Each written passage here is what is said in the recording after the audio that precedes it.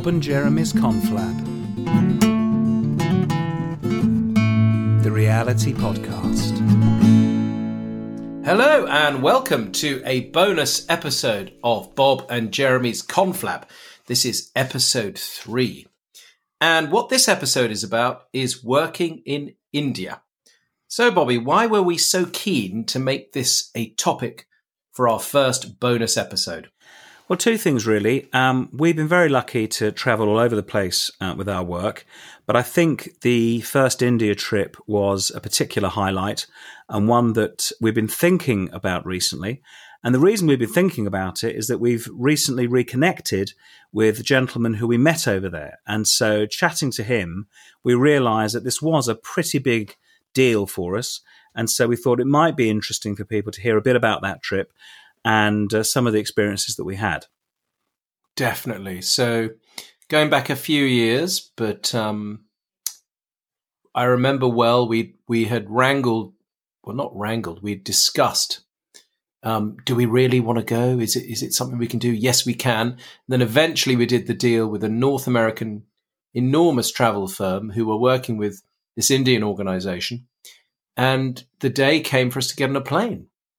And it seemed like an unusual thing, having spent most of our life in I suppose, lots of northern cities in the UK, lots of time in Scotland, Ireland, places like that where lots of other contact centres are, as well as a massive work in places like London. It was really exciting, wasn't it? I mean, boarding a plane, it was exciting. It was, and we'd never been anywhere like that before. And it was an experience, and we were very lucky. We paid for an upgrade on the way out, and then we got given a free upgrade on the way back. On the way out, we decided to choose the Indian meal choice on the way out to get ourselves ready for it. And it was on that flight that you decided to become a vegetarian for the first week of our 10-day trip, which I've never quite understood. Well, I had been to India years before on a school trip.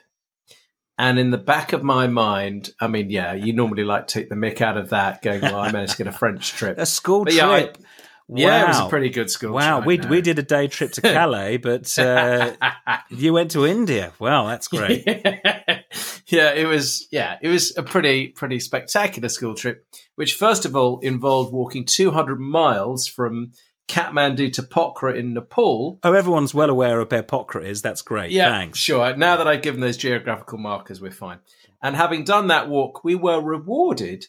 We came into the border at Agra and we went to the Taj Mahal and we had 2 nights in a hotel in Delhi. So I'd been to Delhi before, and this whole new place, which I think was called a garden city where we were doing the work, Gurgaon, I don't think was even born when I'd been there as a schoolboy some 30 years before, when I was 17, 18 on my Chulu expedition. So I reckon, Bob, in answer to your question, there was something about me thinking that if I eat vegetables, I'm going to not have any deli belly, any kind of problems, which was completely proven to be false. So you spent the first week in abject terror and I remember us going to a wonderful restaurant in central Delhi, very Indian. We were the only Westerners in that restaurant that day. And I remember thinking, wow, we're going to get some amazing food here. And I had one of the best curries of my life in that place. Whereas what you were served as a temporary vegetarian can only be described as a blackened mess on a plate. It was black beans with another type of bean that was blackened, with also some dark shadowy beans, and just for thrown in some dark brown beans that were basically black. It was a selection of black beans with black bean on black bean, black bean. It was awful. They weren't even black beans, they were charred. I remember looking at what you were eating with the chap who was hosting us, and I thought, okay, Jeremy, maybe now's time to change. Yeah, in our hotel, we would have omelettes every day because we went to work on an egg every day, didn't we? Oh, yeah. That was good. Yeah. Everything was pretty spicy. Very. But we ate curries that we've never had the like of since, I would say. Yes. I mean, everything, even though you and I have amazing restaurants near us, like the Buckingham Fort. And yes, I know you have one near where you are. I don't think they're quite producing Indian food. They're producing Indian food for English palates, I'd say, aren't they? Well, on the subject of the palates, that leads me on to another appropriate story. So on one day, Jeremy was doing some training on his own in one of one room in this large building we were in. And my job was to sit in a little office listening to telephone conversations.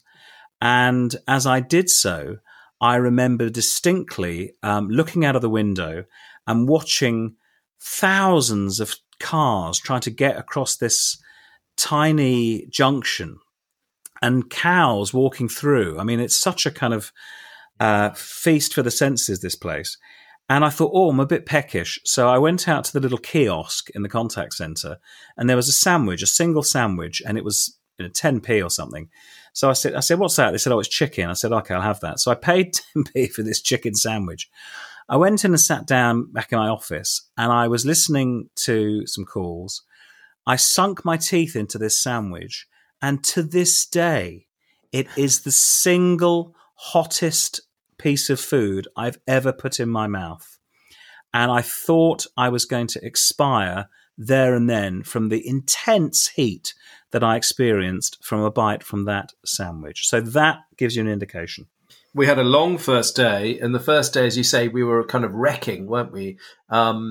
We'd already done some pre-work and a little bit of diagnosis, but they want us to get right up to date. We had lots of meetings. We had a meeting with the head of the whole place.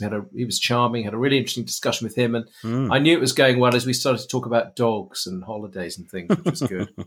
And I think somebody once said if that hadn't gone well, we'd have been back on a plane. But that did go well. And then we go back to the hotel. We wake up, and then we went into the first day. And do you remember the fairly interesting sight that greeted us as we walked into this massive training room?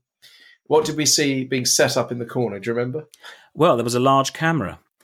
And a man with equipment. Yes, and they were going to film it, and they filmed every day. But I think you're also missing the other point, Jeremy. We thought there was going to be about 40 people in the room. There was nigh on 100 people in that room. It was an immense room. It went back and back, and we were really performing, and I will use that word, to a large group of people every day. And it was great fun. It was massive. It was it was so interactive. They were so bright. They were so happy. We had a lot of fun with them in the role plays. We got people up. I mean, it was a spectacle, wasn't it? It really was. It was immersion. We had days and days of doing this. Yeah. With these very large groups. They had a complete full day of nothing but sort of being immersed into language, conversation, questioning. It was extraordinary. And they filmed every single word. And I believe that chap went into an edit suite for some time to produce an entire catalogue of films that they then took to the Philippines, because they also ran they had the contract to take calls and sell travel for this North American firm in the Philippines, didn't they? Absolutely. So we can say that we've been to the Philippines, even though it was a virtual experience rather than actual. And it was fantastic fun, actually. And we made some really good friends out there. But the thing which really sets it apart, really, was the social side. Because we'd train all day till about 8:30, 9 o'clock at night. You should just, for listeners, that isn't because we were doing that time. We didn't start till the afternoon, did we? Yeah. And then we'd have a debrief for an hour just to go through what we talked about that day. And then they'd say, okay, guys, let's go to Striker's Bar. And so most nights we went to this bar in downtown Gurgaon, which was quite a large, very cool bar, but it had its own brewery. Do you remember? Yeah, it had a microbrewery. I think a German guy had set it up with them, and you could see all the brewing equipment. And fantastic. They had, this draft beer that you could order in these half pints or full pints. My gosh, that place was teeming, wasn't it? Oh yeah. And then one night, I remember the night in Striker's Bar, we got very excited. Raghu Dixit was playing. Yes. And you'd seen him on Jules Holland in the UK. Yep. And in he came, played a really small, intimate gig, just with the drinkers, really. And we had little bits of bites with the people we were there with. I remember one of the trainers, because we were also training trainers, do you remember? Next to me, he was translating some of the writing to me.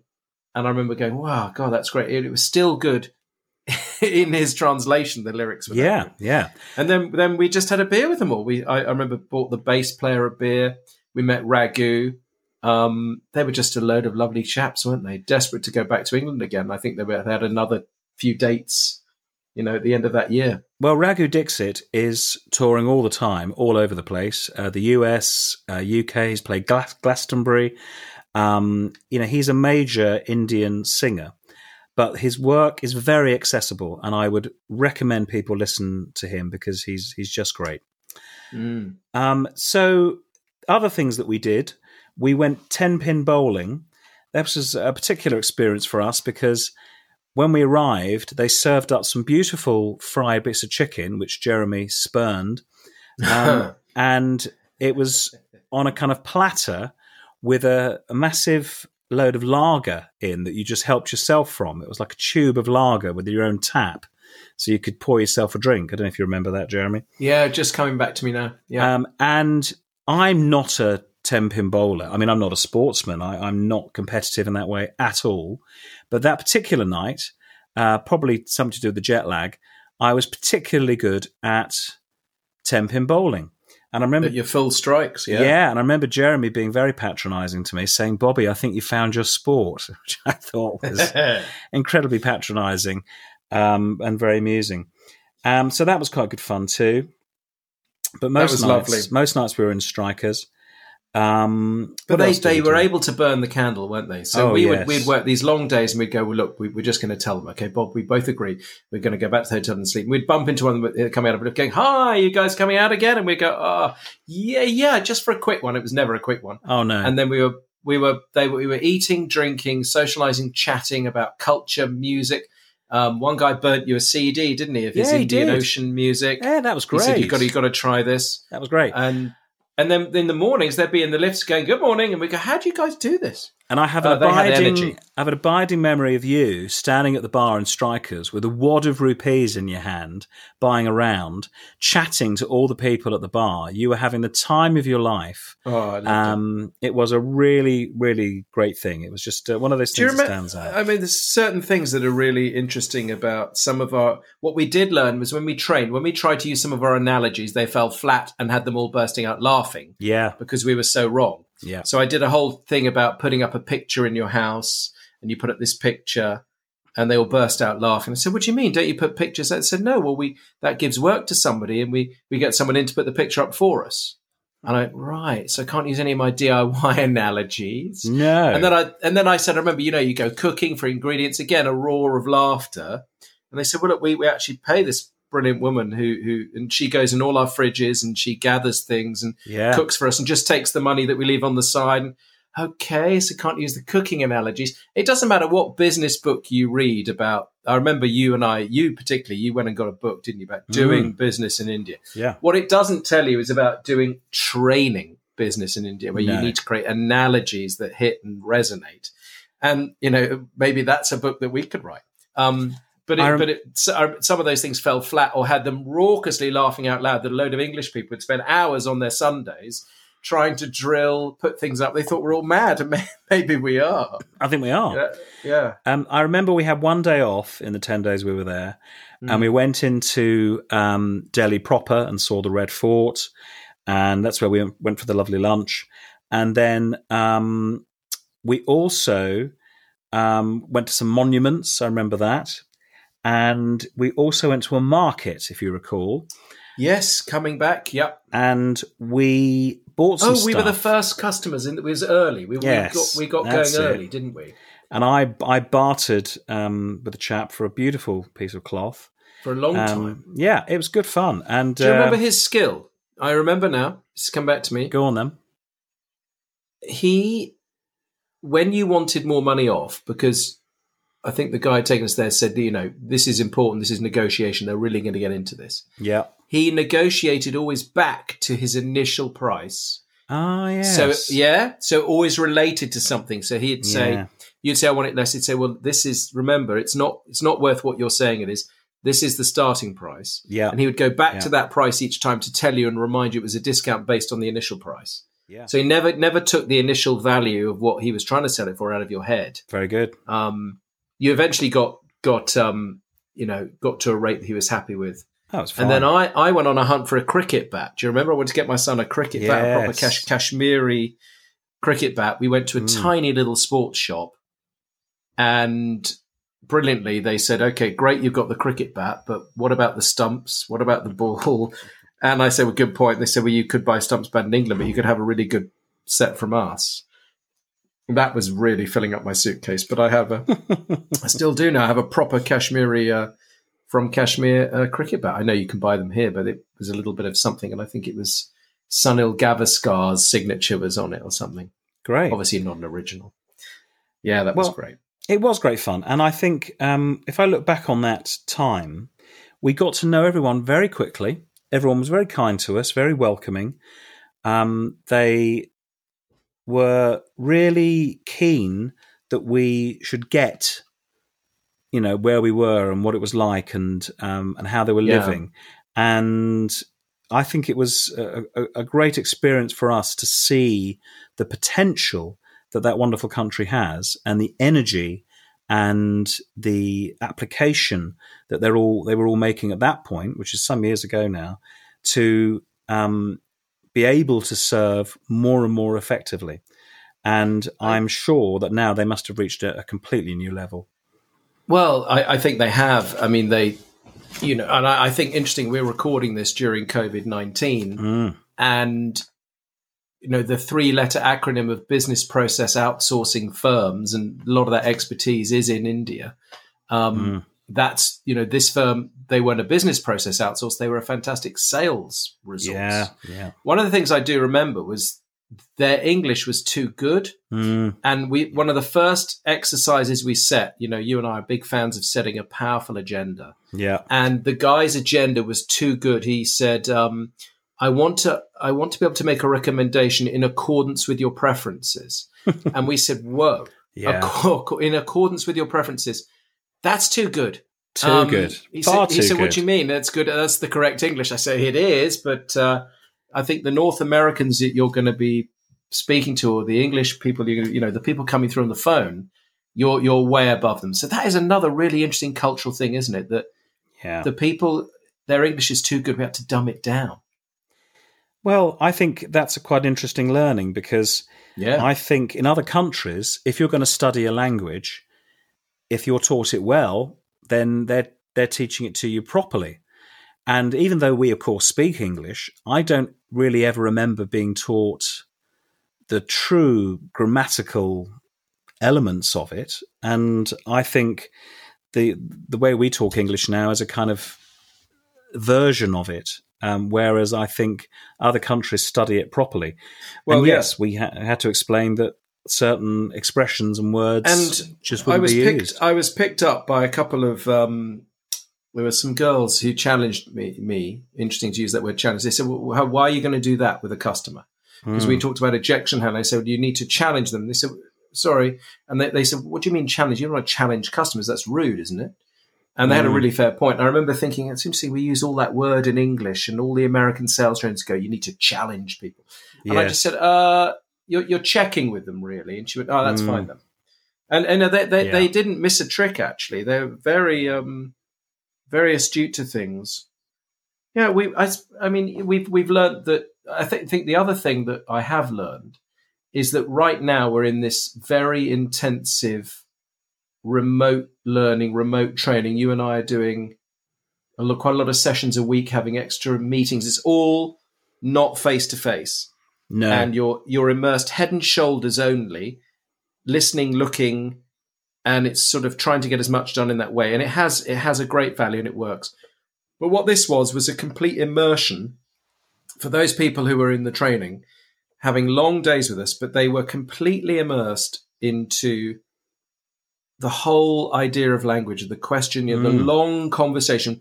It's a sort of 7 hours in how to have a brilliant conversation. How many people luxuriously would be invested in a 7-hour program to think of a conversation that could take 4 or 5 minutes. Some of these conversations were quite short. Yeah. But we absolutely took it apart. And I think that's possibly why they loved it so much, is that we took we could elongate each section of the conversation and make it a dynamic training package.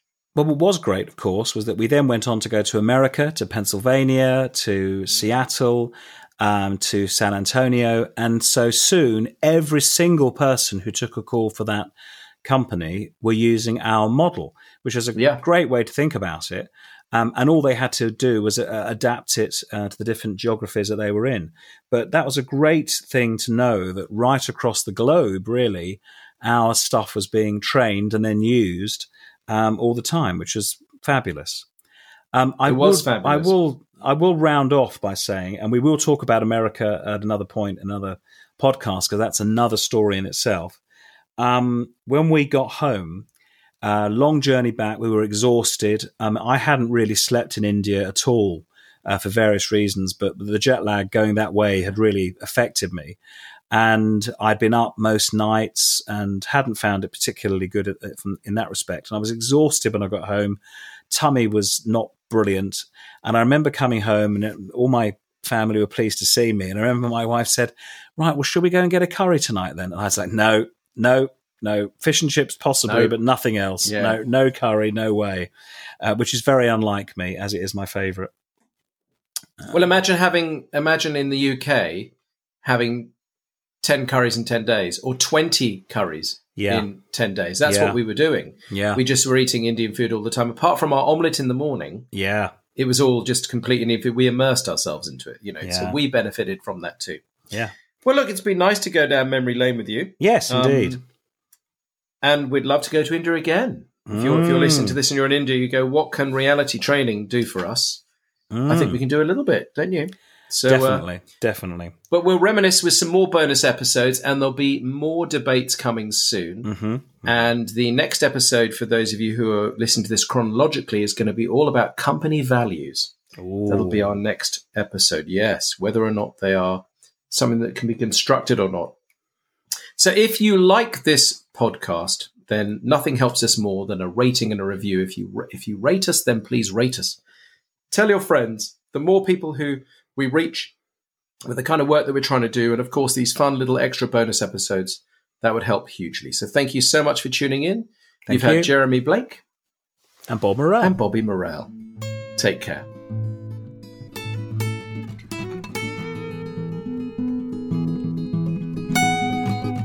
Bob and Jeremy's Conflab, the reality podcast.